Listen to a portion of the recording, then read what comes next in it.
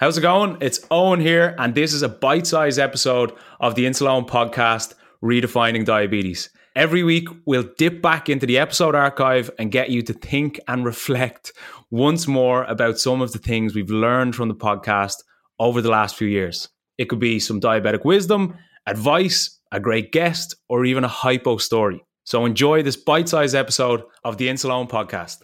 My first thought was I still dreaming? The word diabetes was something that I never would have even thought to associate myself with. I knew nothing about it. I still had this stereotypical ill-informed opinion that all diabetics are overweight and it's because they've bad lifestyle. So yeah, I didn't really... Did you believe him? Yeah, I did. I was on the phone for maybe 30 seconds. He just said, you need to go to the hospital as soon as you can.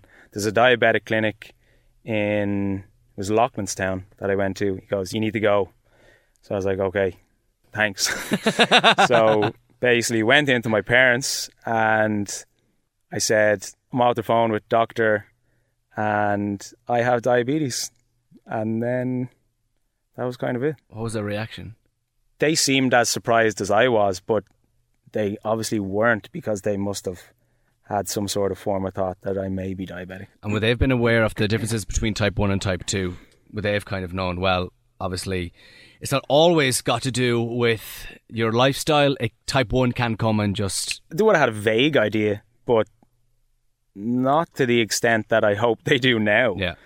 They would have thought, they probably would have linked the two, you know. But yeah. So what was the car journey like then to the hospital? Barely remember. Yeah. Barely remember. And you got in. What was the first thing they did? Was it kind of a lot of franticness going around the place? No, it was pretty calm, to be honest. Because I still was in this mindset of I have absolutely no idea what's going on right now. I have no idea what I have to do tomorrow or the next day or the next week, or will this wear off, or can I reverse this, or whatever it is. So I'd say I went into the clinic and I must have had like a 5-minute briefing to basically, like, the doctor was saying, okay, this is what it is. Kind of tried to lay it all out to me very, very, very briefly. And then within 15 minutes, I was in a hospital bed on a drip because my blood sugar was dangerously, dangerously high.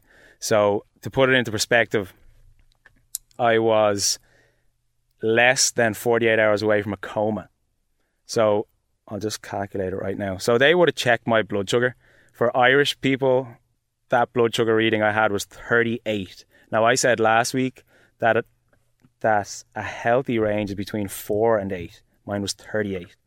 And for people in America, so 684 was my reading. Now, that's probably like me speaking a different language to you. It means nothing to you. Yeah, but if the average is between 4 and 8 and you are nearly... You're like 9 times above that. They said that's not good. No, but see, I only went in because my doctor told me. If I had waited, they said if I had waited another day or two, I would have been in a coma. Full stop. Do the doctors come over and talk to you and talk you through what you have to do now in the rest of your life? Do they explain that this is going to be with you now forever, or what happens then? I was in the hospital for, I think, the whole weekend then. I think this happened on like a Friday morning and I didn't get out of hospital till maybe Tuesday. I was in the bed the whole time really with the drip. They need to rehydrate me and stuff. A doctor and or nurse would have come over to brief me and enlighten me on how my new life was going to be and what it entailed. But a lot of the time, actually, yeah, it was funny. They would have to obviously administer insulin, and I hadn't been informed on how to do it myself yet because I didn't even know what it was. So every 2 or 3 hours, a nurse would come up to me and inject a syringe of insulin into me and wake me up in the night because they had to steadily bring my blood sugar back down. So I was waking up to this one injecting me with a big syringe and I'm just like, what is going on here? Little did you know you'd be doing that for the rest of your life. Yeah, there you go. And you know what's funny? Well, it's not funny, but like just talking about it now, I have told that story so many times and I've kind of like become desensitized to the emotion I felt around it. And I think even now, the fact that I'm speaking into a microphone and speaking to you, like, it was really, really hard. Could you accept it?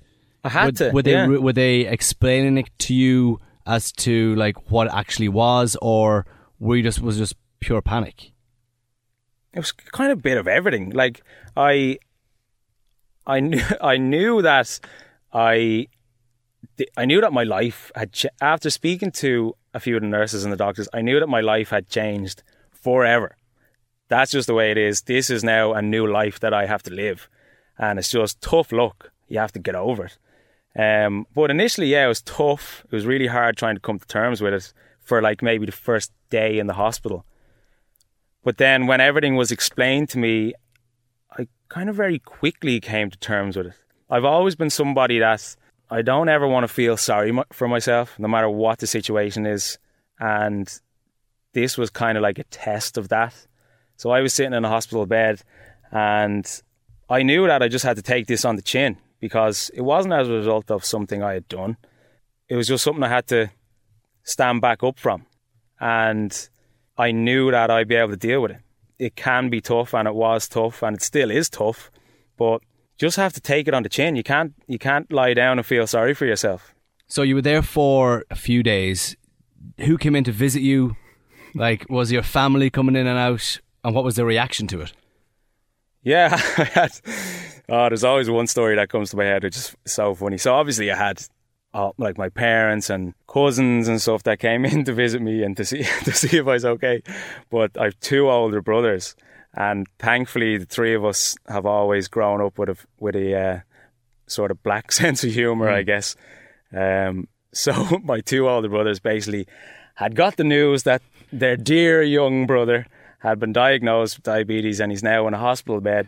So the two of them arrive up to my hospital room with bags of sweets and bottles of Coke to basically say, there you go for the diabetic. Now, it was great, and I found it hilarious. You know what I mean? And I loved it. But yeah, I suppose that kind of took some of the heat out of it. Thanks for listening to this bite-sized episode of the Insuleown podcast. And if you want to listen to the full episode, you can check it out in the description. Chat to you soon.